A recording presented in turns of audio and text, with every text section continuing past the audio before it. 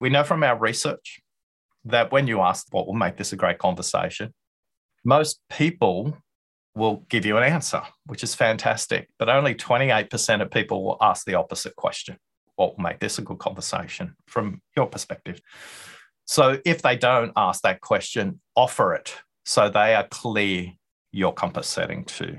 Hey, it's David, and you're listening to Leadership Without Losing Your Soul, your source for practical leadership inspiration, tools, and strategies you can use to achieve transformational results without sacrificing your humanity or your mind in the process. Hey, welcome to the show. Well into season 13 here, and I am so excited to introduce you to our guest today. And by way of introduction, listener, I want you to imagine a world where you have shorter, more productive meetings, fewer mishaps and misunderstandings, healthier relationships at work, higher employee trust, and you're able to reduce unnecessary rework. So if those sound appealing, you are in the right place, because our guest today is going to help us get there by improving one critical communication skill. So our guest's name today is Oscar Trimboli.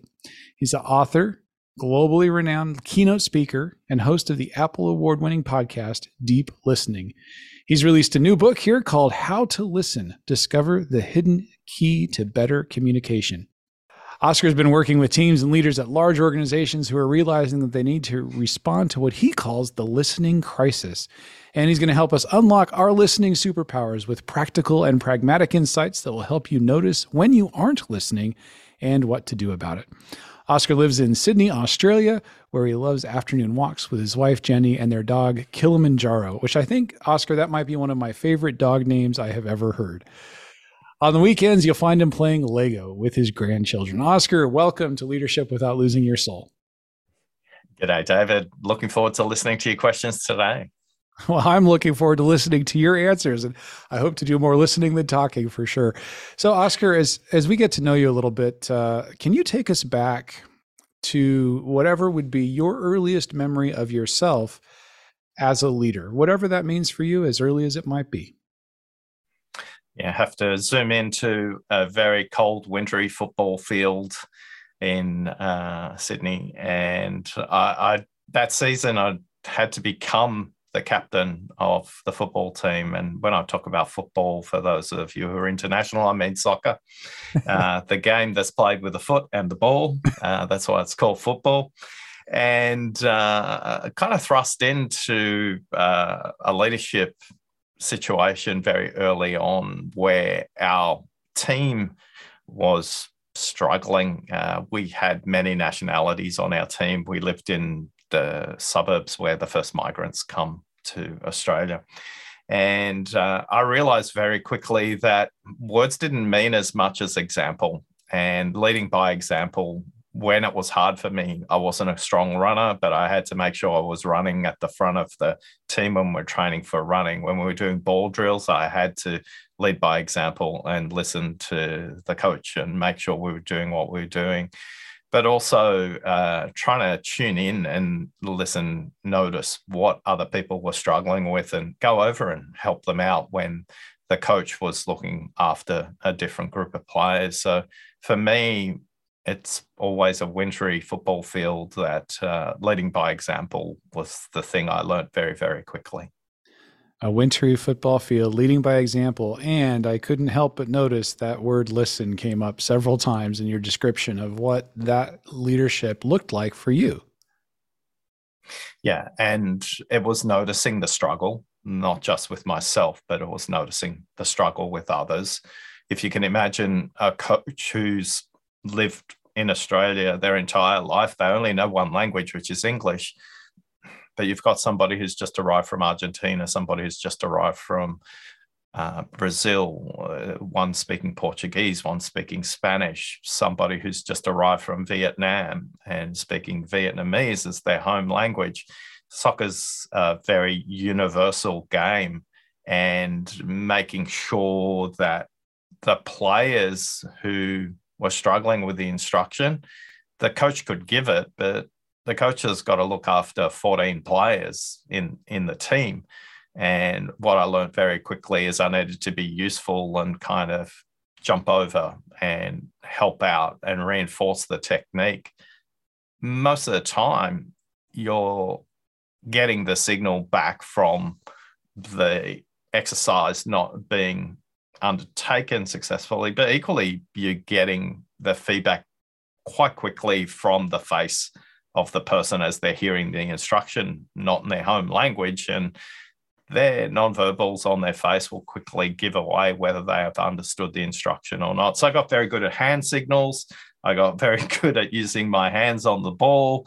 I got very good at nodding and smiling and confirming with some rudimentary stuff. And yeah, I started to learn a bit of Portuguese. I started to learn a bit of Vietnamese. I started to learn a bit of Spanish along the way as well. Oh, that the smile on your face there, that sounds like it's a pleasant memory. Yeah. And, you know, we became a winning team in that year. And we became a winning team in that year because nobody understood our system. The way we played was this melting pot of international energy, enthusiasm, and people who are in a country trying to prove something. Maybe they couldn't prove themselves at school, but they could definitely prove themselves on the football field. Oh, fantastic. Well, I'm picking up some of the elements that are in your book. Again, just for our listeners, we're talking to Oscar Trimboli. The book is called How to Listen, Discover the Hidden Key to Better Communication. And this is a master class on listening. And I've been looking forward to our conversation because I know just in reading the book, there's so much that I have to learn, yet to learn. Don't have to, but it's available to learn about listening and being a better listener. And it's funny, as I cracked open the book, Oscar, I was thinking to myself, all right, so How to Listen, cool, that's the title of the book. Why? Why listen? And there it is. Chapter 1 is titled, Why Listen? And then boom, it hits me with the chapter 1 subtitle, Listening is the Willingness to Have Your Mind Changed. And I mean, I'm like, what is that, 7, 8 words into the book? And I'm already leaning back going, wow, okay, here we go. So help us out. Why listen? In business, the cost of not listening is very obvious, yet it's not measured. If we lose great customers, it's probably because we didn't listen to what they needed. If we've got the opposite, and this is even worse, you've got terrible customers who stay with you who are incredibly unprofitable because you're not listening to what they mean, you're only listening to what they say. And every time you bring back a product or a service or a work output, they say, no, that's not quite what I meant. I meant this. And you go back and you do rework, and all of a sudden your profit goes down as a result. It shows up in great employees that leave before they want to, we want to, because their frontline managers and leaders weren't listening to their career aspirations. It shows up in projects that are late, behind schedule, over budget. It shows up in low quality. And at the biggest level of all, it shows up in poor reputation. It may be a result of regulators having negative findings on you or the media writing a negative story about the way the organization works. Honestly, I'm biased. I can see the cost of not listening pretty much in every problem in the organizations that we're lucky enough to work with. Yet, it's not enough to know that's the cost of not listening. It's the willingness to change your mind. It doesn't mean you have to change your mind, but it's bringing a mindset that's open, that's curious, and that's flexible. Meaning, as you approach a conversation, you may have a position that you start the conversation with, but you're not so rigid that you can't adjust based on what you're hearing. So the cost of not listening is huge. There is so much to unpack in all of this. And I can't help but to look at this work and read your book through my own lens. It's the filter, it's the brain I have to read it through. And recognizing that when I am not being a good listener, as I approach your book and think about, I want to be a better listener than I am, the times where I am not, it's typically because what you said, I'm coming with a very fixed perspective, maybe feeling insecure or that I have to justify my own position. And so I'm really just listening for the opportunities to try to prove how good I am or what I'm doing well or those sorts of things or why I was right, or if you would just understand me, when I'm not being a good listener, I'm always coming with, it seems I'm always coming with those things. And one of the comments that you make in this first chapter is that the difference between hearing and listening is action. So that willingness to have your mind change doesn't mean we're going to change it, but how does that interact with the difference between hearing and listening is action? And then I want to get into some of those barriers that we can encounter. Yeah, the action you might take is just to be flexible. The action you might take is just to be curious a little longer. The action you might take is just to be open to another perspective. We all walk into conversations with very rigid positions, and these are our assumptions. These are our unconscious biases that are built up through our family upbringing. You've heard them already from me. Diverse groups are more and higher performing than non-diverse groups, right? That's a conscious bias for me, but for some people, it's an unconscious bias. Our education, our workplace experience, all these things start to build up filters in the way we start to listen in the conversation. And for many of us, we're not even aware of that. So I want to give you just a really practical tip. And the tip is this: most of us don't have a compass for the conversation. Most of us don't know where north is in the dialogue. And the reason we don't is we don't ask this very simple question. And the question that I recommend you ask at the beginning of the conversation, or if it's a planned conversation, ideally before the conversation even commences. But most of our conversations are spontaneous rather than planned. So use this question at the beginning of the conversation. And this is not the agenda of the meeting, by the way. Don't confuse the two. This will help set the North Star. And when we ask this question and get the response back from the group or the individual we're talking to, this becomes a way to calibrate and check through the meeting the quality of our listening. And it signals to them immediately that we're listening to them. So here's the question. The question is really simple. What will make this a good conversation? Now, I want to make it a very important distinction. It is not what would make this a good conversation for you. We want to make sure that they understand that there's you and there's me, and in between you and me is the dialogue. The dialogue is what we want to progress. Imagine two overlapping circles. We're looking at the overlap here. The question is designed for the overlap. So we know from our research that when you ask this question, what will make this a great conversation for you? What will make this a great conversation? Most people will give you an answer, which is fantastic, but only 28% of people will ask the opposite question. They will say, well, what will make this a good conversation from your perspective, David? So if they don't ask that question, offer it so they are clear your compass setting too. Now, the reason we use this question, it doesn't matter what the answer is. Sometimes people get stuck in a spiral and they get into a really repetitive, pathological kind of story that they tell over and over and over and over again. I've never, ever done that. Never done that. And ironically, the reason that happens is because people don't feel heard the first time they told the story. Right. So imagine we're in a 1 hour meeting. At the 15-minute mark in that 1 hour meeting, just check in and say, hey, David, at the beginning of the conversation, you said this would make it a good conversation. How are we tracking? A couple of things will happen. They'll go, hey, we're right on track. Thanks for checking. But in doing so, you've signaled already that you listened to what they said at the beginning of the conversation. And great listeners change the way the speaker communicates their ideas. They'll relax, they'll slow down, and they'll start to say not just what they say the first time, but they'll say what they think and what they mean. Sometimes, about a third of the cases based on our research, the speaker will simply say, David, I've got everything we need. We can probably wrap up. Is there anything else you want to cover off? Don't we all love that? A shorter meaning. And then the final scenario is David, I've covered off everything I need.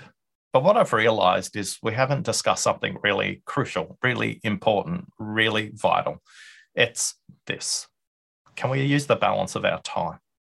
Finally, as you get to the back end of the meeting, roughly the 45-minute mark, just again, check in and go, if we had this conversation again, is there anything you'd change?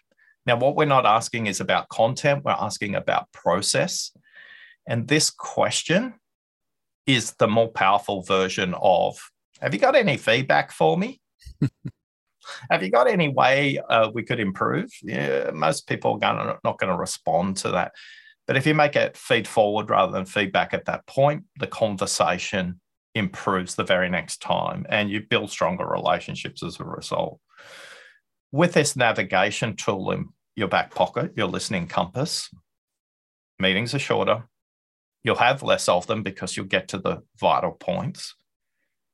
And they'll change the way they describe a concept. They'll move from what they think the very first time to describe what really matters to them and what they mean.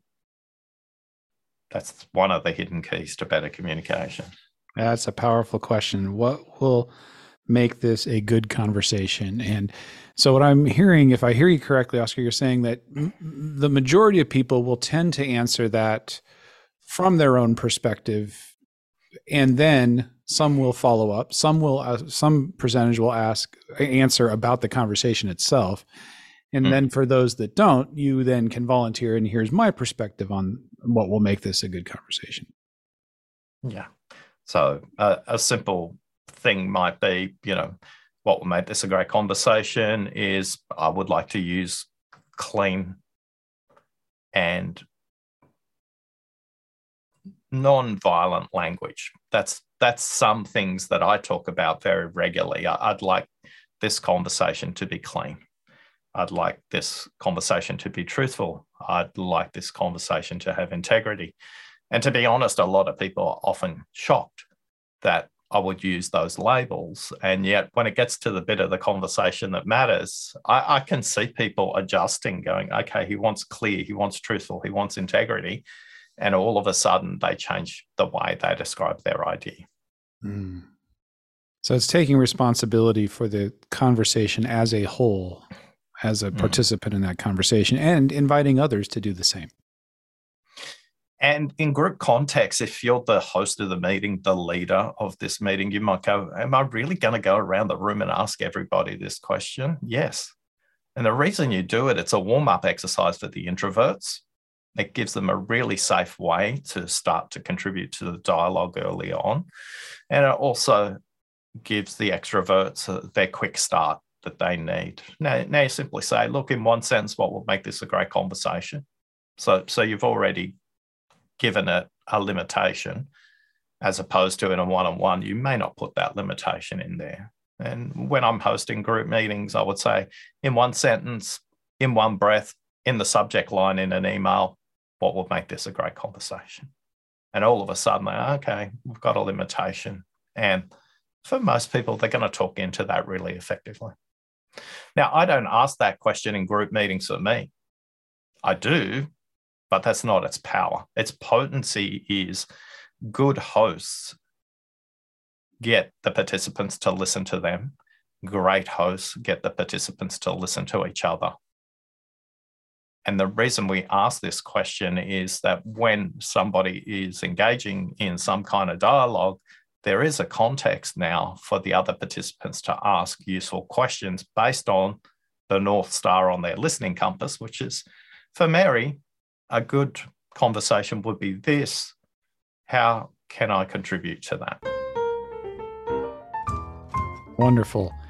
There, I'm wanting to jump so far ahead, and my brain is going in 15 different directions. Oscar, is where is your brain at, David? It is so many different places. So, one of the places is coming back to something that you said a moment ago, with regard to the fact that when we don't feel heard, we can cycle, and so, and kind of, and you can tell it's happening because somebody just gets round and round and round again.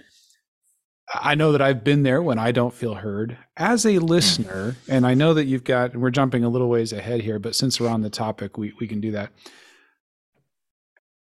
As a listener, how can I help people? How can I ensure that the person I am in dialogue with, that I am listening to, is heard or feels heard from a productive standpoint? And where is my responsibility in there, and how can I best show up as a good listener in that capacity? I think this really simple bit of neuroscience will help everyone who's listening right now. And hello for you listening right now, because some of you may be cooking a meal, you may be commuting, you may be exercising, you may be in the garden, you may be distracted. Now's a good time to pay attention. If I was listening to myself, this is the bit I'd really dial into. When it comes to the speaker, they can speak at between 125 to 150 words per minute. Yet they can think up to 9 times, and for some people, up to 16 times faster than what they can speak. So that means the very first thing that somebody says could be 14% of what they're thinking. If you want to engage with a speaker who's in this repetitive story cycle,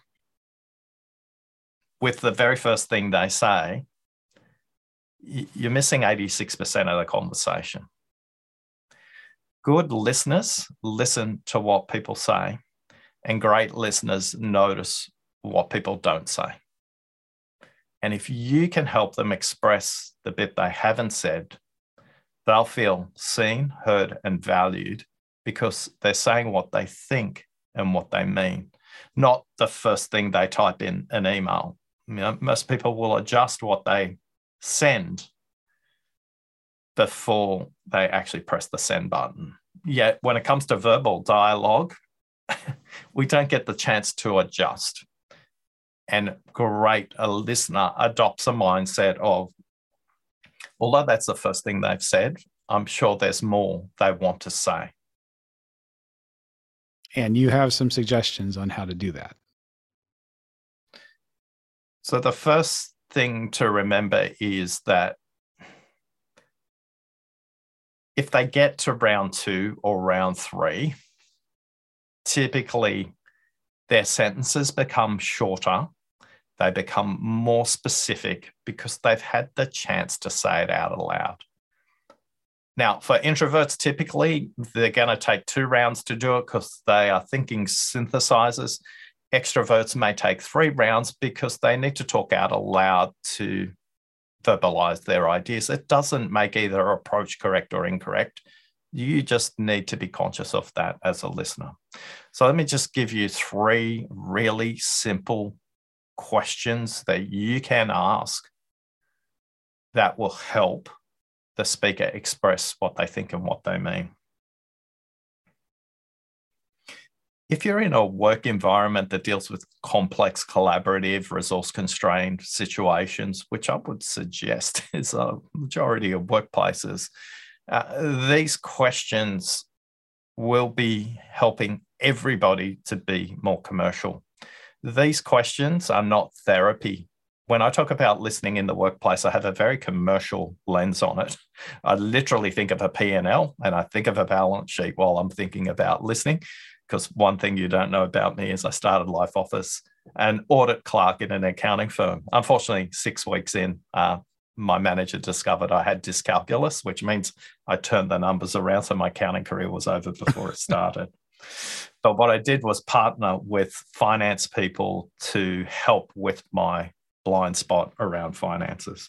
When you ask these questions, you can discover the things my manager did in that conversation on that day to discover I had dyscalculus. Questions with more than 8 words are typically biased. That means be conscious of your question length in certain contexts. Biased questions are not wrong. They're not incorrect, though some people use them in the wrong context. Bias questions are really good when you're getting towards decision-making. You need to allocate resources this is a crucial time for balance questions. When you're listening for what somebody's not said, open, neutral, unbiased questions are what we're looking for. So these 3 questions I'm going to give you are very much shorter. It also makes them really easy to remember. The first question keeps the conversation going in the same direction. It's a north question. Remember, we have our listening compass. It continues the energy of the speaker in the same direction. I'm going to give you an east-west question, which is a question for listening for difference. The first question I'm offering you, listening for similarity. Next question, listening for difference. Most people don't even realize there's a difference between the way you listen for similar and different as well. So the first question is, and what else? Now, please don't say it like that. You'll sound like a robot. So say a version of it. The way I say it would be, David, I'm really curious. Is there anything else? Wow, that's fascinating. Is there anything else you want to say about that? And most speakers will think that's the biggest gift of all. And they'll use phrases immediately like, and you'll notice this question has an impact on them because their head will tilt on their spine differently. They may take a breath in, but verbally, the kind of language they'll use is, actually, now that I think about it a little longer,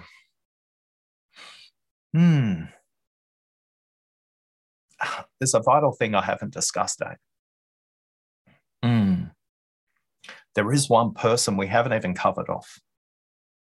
Wonderful. That's the and what else. So these questions have energy. They keep the speaker going in the same direction, and they get the next 125 words out. Then there's the tell me more. Wow, I'm fascinated. Tell me more about that. The tell me more, again, it keeps them going in the same direction.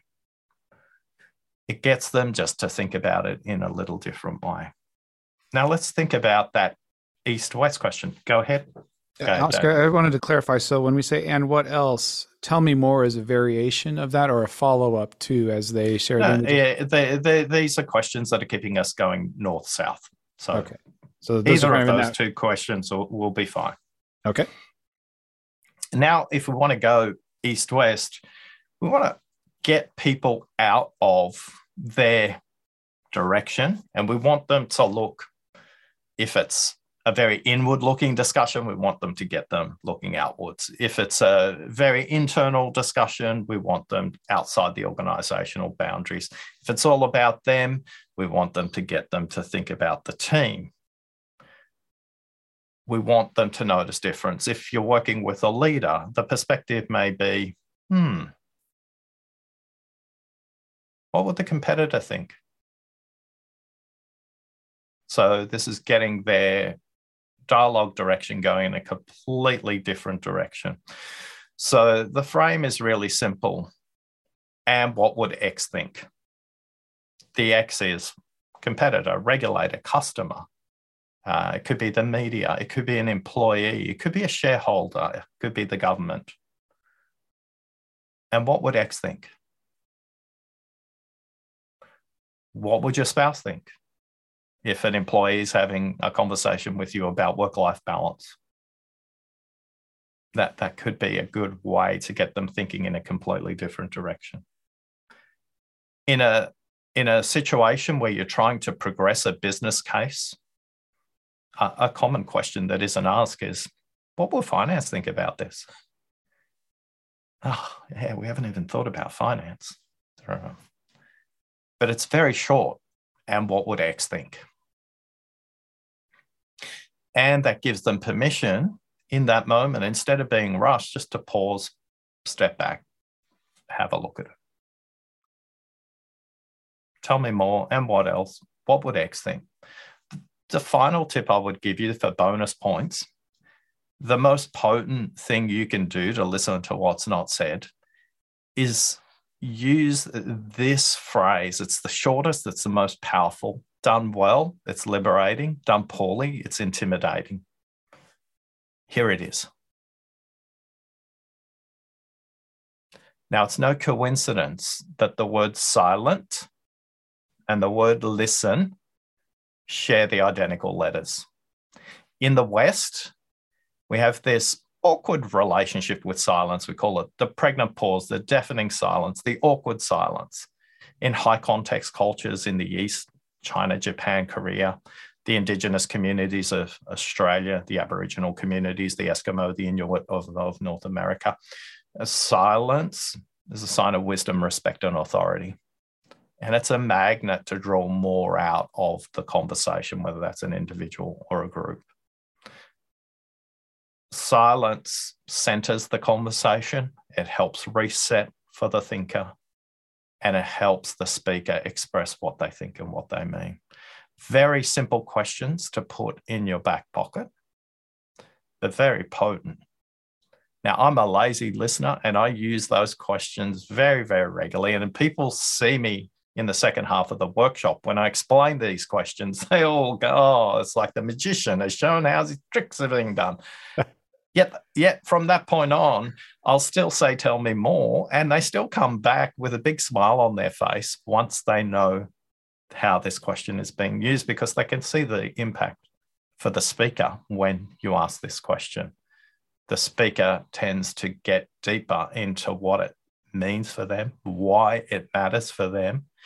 And when you unlock that, you stop this pathological story going around and round and round and round in circles, because they've actually been heard about what it means for them.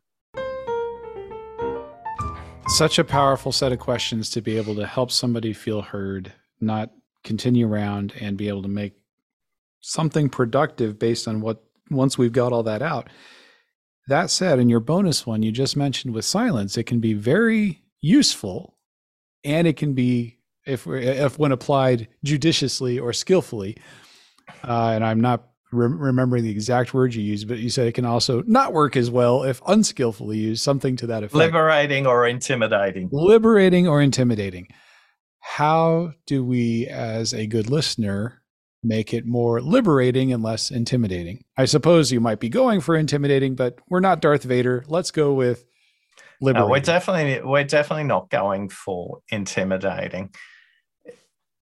Just practice the pause with someone you know and trust well, and just hold that pause for 1 second longer than you normally would. And very quickly, that person will help you calibrate where it's too long. 2 minutes of pause, that's likely to be too long and intimidating. But if your normal pause cycle is 1 to 2 seconds, just make it 2 to 3 seconds. If your normal pause cycle is 2 to 3, make it 4 to 5. You will get a gauge very quickly. Now, if you really trust this person, you'll simply say, hey, David, I'm trying to improve the way I communicate with others. And one of the things I'm working on is improving my use of silence to create space for you to express your thoughts.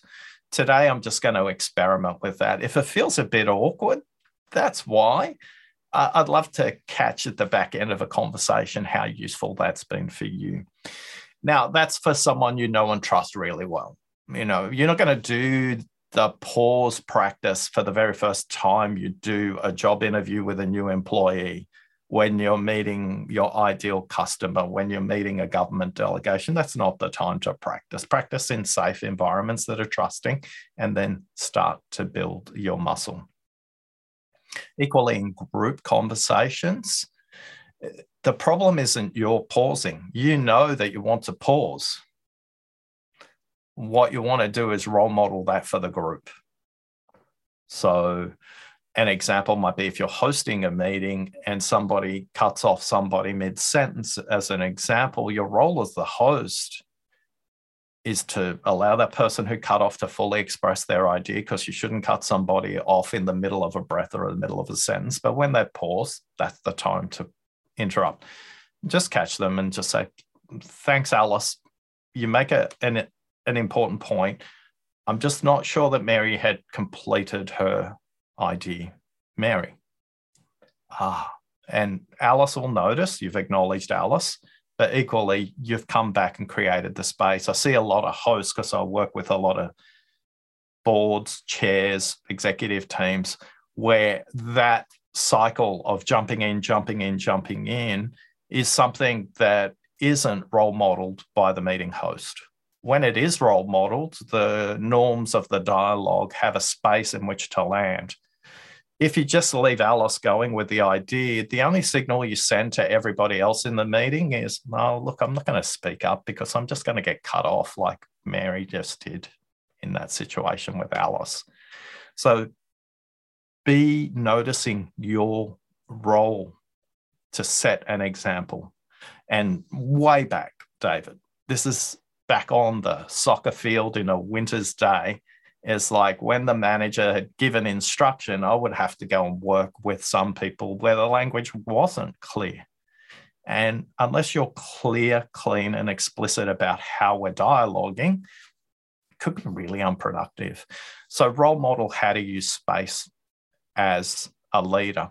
The other thing I would say for leaders, how to listen for silence. Just keep a track, just draw a little handwritten map around the room and keep a map of who hasn't spoken. Don't cold call on them and go, so David, what do you think? Because for a lot of people, they are deeply thinking. But you could say, we're almost getting towards the end of this topic. David, I'm just going to come to you shortly. I'd love to get your perspective from the customer's point of view, because you always have a great perspective there, or any other perspective you want to offer. Now, please continue, Mary, and off Mary goes. But now you're giving David enough time to think, and you're giving him context to think through as well. And he's probably going to bring a potent perspective on something we haven't even discussed about the customer. Silence isn't just silence in dialogue. Silence is who haven't we heard from in the conversation as well. And that technique that you just described is so potent and powerful, both for in-person meeting facilitation, but also online and in virtual meetings. And I've seen it used very effectively in those contexts too. So this is a practical, pragmatic, rich episode. Oscar's given us so much, and we're not done yet. Talking with Oscar Trimboli, the author of How to Listen, Discover the Hidden Key to Better Communication. And I am lamenting the fact that I'm looking at the clock and like, oh my, we've only scratched the surface of this book. There is so much. So Oscar, I've got a couple of things that I want to guide us to that I highlighted and so on as I read. But before we do that, tell our listeners where to connect with you, the wealth of resources you've got, anything at all. Where do we go? Where do we find your book? Where do we find you? As much as I'd love you to connect with me, I'd rather you connect with your listening and discover what those barriers are to your listening. So if you visit listeningquiz.com, you can take a 20-question assessment. Takes 7 minutes maximum. On average, it's 4.5. You'll get a 5-page report, and that will tell you what your primary, secondary listening barriers are, and some of the tailored tips we've just discussed based on your listening barriers will give you 5 tips on how to improve your listening before, during, and after the conversation. And on that report is a link to all the other ways you can connect with me, find the book, etc. All right. That URL again was listeningquiz.com. Listeningquiz.com. All right, perfect. Well, I encourage everyone to go there. I am going to follow up and take the listeningquiz.com myself and get my report. I know I will be doing after we're done here. Oscar, as I said, this book is so rich. You give the reader so many different opportunities and ways to grow. I just want to highlight for our listeners, there are 5 levels of listening, and much of what we've been talking about gets into that first one, which is yourself, listening to yourself and preparing yourself. And so I'd love it if you could, as we're thinking about becoming better listeners and starting with ourselves, what does that mean to listen to yourself first before we're getting to another person involved in all of this? Yeah. If you think of an orchestra or a band, any kind of musician, whether they're playing the identical song with the identical band, with the identical instruments in the identical location, and maybe even on the same day, they all go through a ritual before the performance of tuning. In a classic orchestra context, the first violin will lead and commence the process of tuning. It's not just tuning the instrument, it's tuning the mindset of the performer before the conductor comes on stage. Why do they do this? They do it as an act of respect. They do it as professionalism. They do it as an act of humility. They don't assume that whatever happened in the last performance is going to happen in the next performance. Yet for most of us, we rock up to a conversation. We don't tune in. We completely distracted. It takes us 5 minutes to tune into the conversation anyway, and we've reduced the impact of the performance. So when it comes to our listening, the most important instrument we need to prepare for the conversation is not the fancy pants questions Oscar gave you earlier on. It's getting your presence, shutting down the browser tabs in your mind to have memory available so that you can be present for the listener. We know from academic research that your mere presence will change the way the speaker communicates. And if that presence is inviting, if that presence is open, if that presence is curious, if that presence is flexible, it will be a productive dialogue. Yet if that presence is distracted, if that presence is interrupting, if that presence is problem solving, it's not going to be as productive as what it could be. Therefore, when it comes to tuning, again, 3 simple tips. Number 1, manage your notifications. And increasingly, those notifications are getting closer to your body than ever before. In our research, we know in the last 2 years that connected watches, not just cell phones and WhatsApp notifications and computers, but in fact, that little connected watch that has beeps and buzzes and tells you your heart rate and brings you a text message or whatever it is, those things are as distracting as anything else. Now, I know some people operate in professions where they are on call. They need to be available. I'm not talking to you, but for the vast majority of office workers, you're not that important. Seriously, you can put your devices into flight mode for the period of the dialogue. And when you do, communicate the fact you have, David, this is an important conversation. I'm just going to switch my notifications off. Now, why am I doing that? I'm doing that to give David time to do exactly the same thing. So tip number 1, manage your notification. Tip number 2, drink a glass of water every 30 minutes and drink a glass of water before the conversation. This will send a signal here to the parasympathetic nervous system, the system that protects your heart and your lungs. So calm down, relax, everything's okay.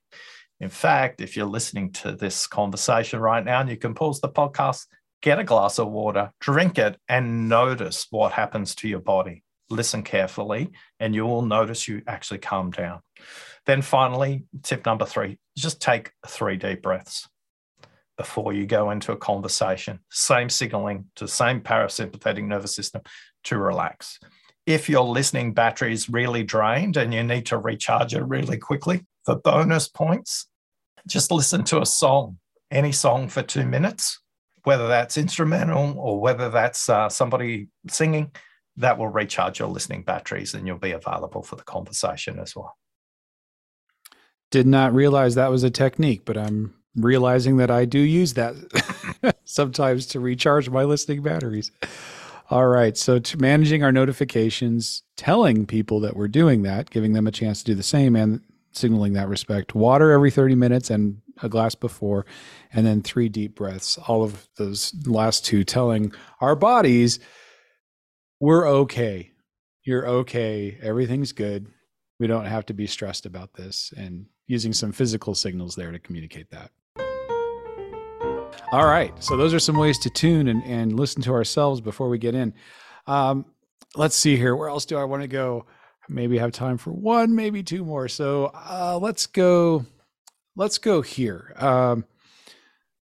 One of the cautions that you describe, or a caution that you offer in the book, is about as we're listening for people's emotions, you caution us about labeling people's emotions. And this is a technique that, as a listener, I learned a long time ago, and it's goes by different names, but checking and like, wow, that sounds like that was a really frustrating experience. And you have some caution about that and some elevated ways of going about that where people are expressing themselves and feeling heard, but where we're not labeling and making assumptions or putting our emotional baggage on them, all of that. So I'd like to explore that for just a moment of how do we help people feel heard in that regard at the level of emotion, or give people a chance to express it without doing what you talk about, which is making assumptions, putting our emotions on other people.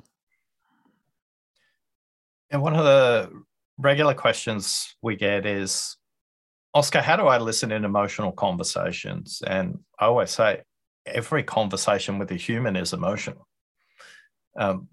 What kind of emotion are you referencing? And all of a sudden, the conversation becomes a little bit more nuanced. And, I struggle when somebody's sharing something and they're angry, or I'm uncomfortable when somebody's sharing something and it's difficult for them. And, for many of us, we don't have fluency in our emotional language. There's 96 different emotions that humans experience. And Professor Mark Brackett has written an amazing book on this topic called Permission to Feel, if you want to go and explore this a little bit further. And Professor Brackett would say that you want to be careful to notice your emotional reaction to their emotion. He would also say that the fact they're sharing something difficult or something that may be angry for them is a sign of trust. They are trusting you with this conversation. So that's a great starting point for the conversation. It's when they don't tell you that relationships may be damaged.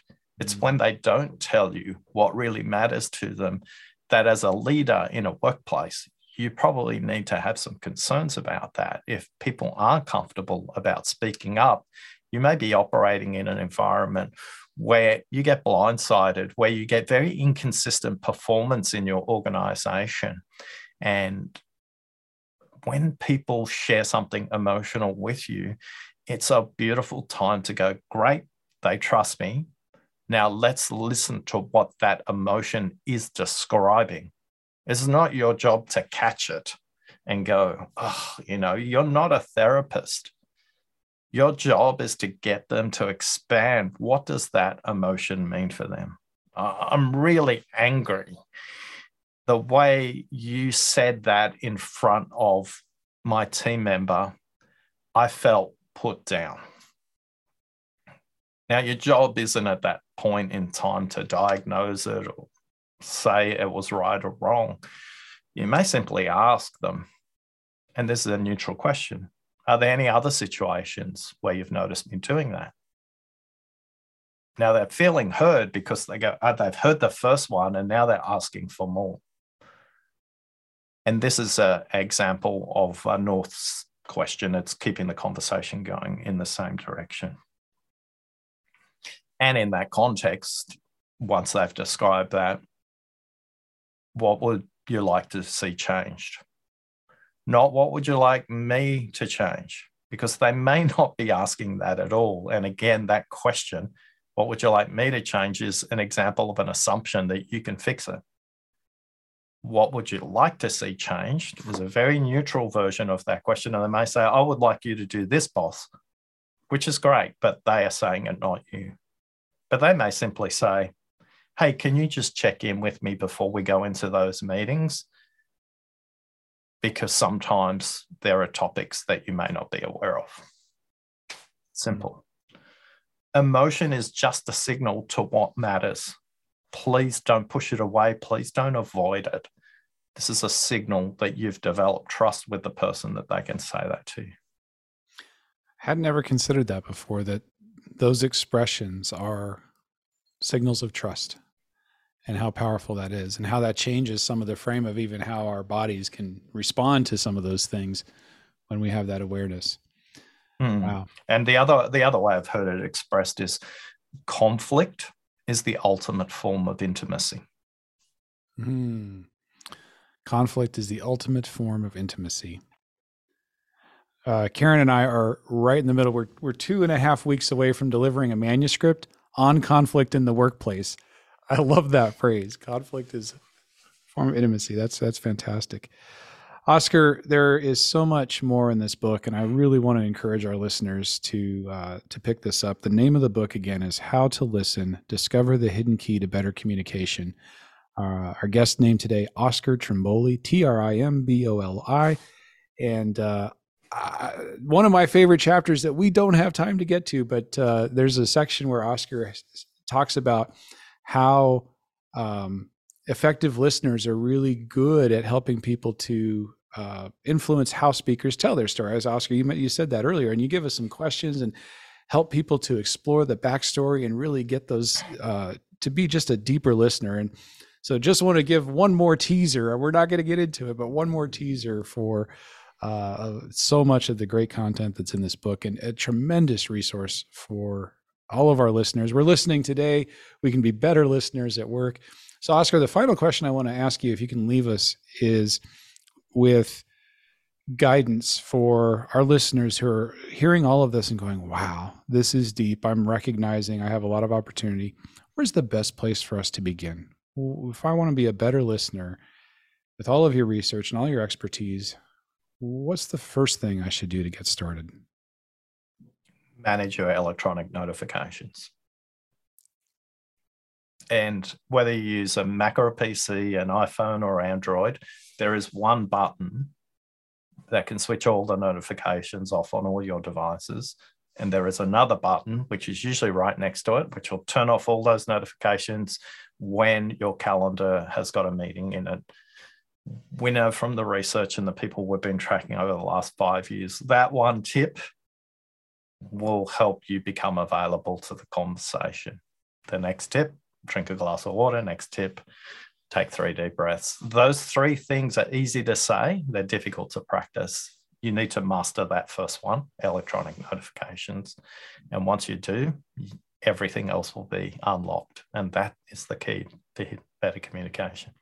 There you have it. All right. Be the leader you want your boss to be. Get started today. Manage those notifications. Switch them off for your conversations. Water, and take those 3 deep breaths. Oscar, thank you so much for being a guest today on Leadership Without Losing Your Soul. This has truly been a mind-expanding, skill-expanding, beautiful conversation, and I'm going to have to re-listen to it and get out there and take your quiz. Thank you so much. Thanks for listening.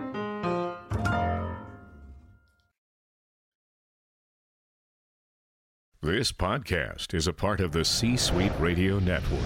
For more top business podcasts, visit c-suiteradio.com.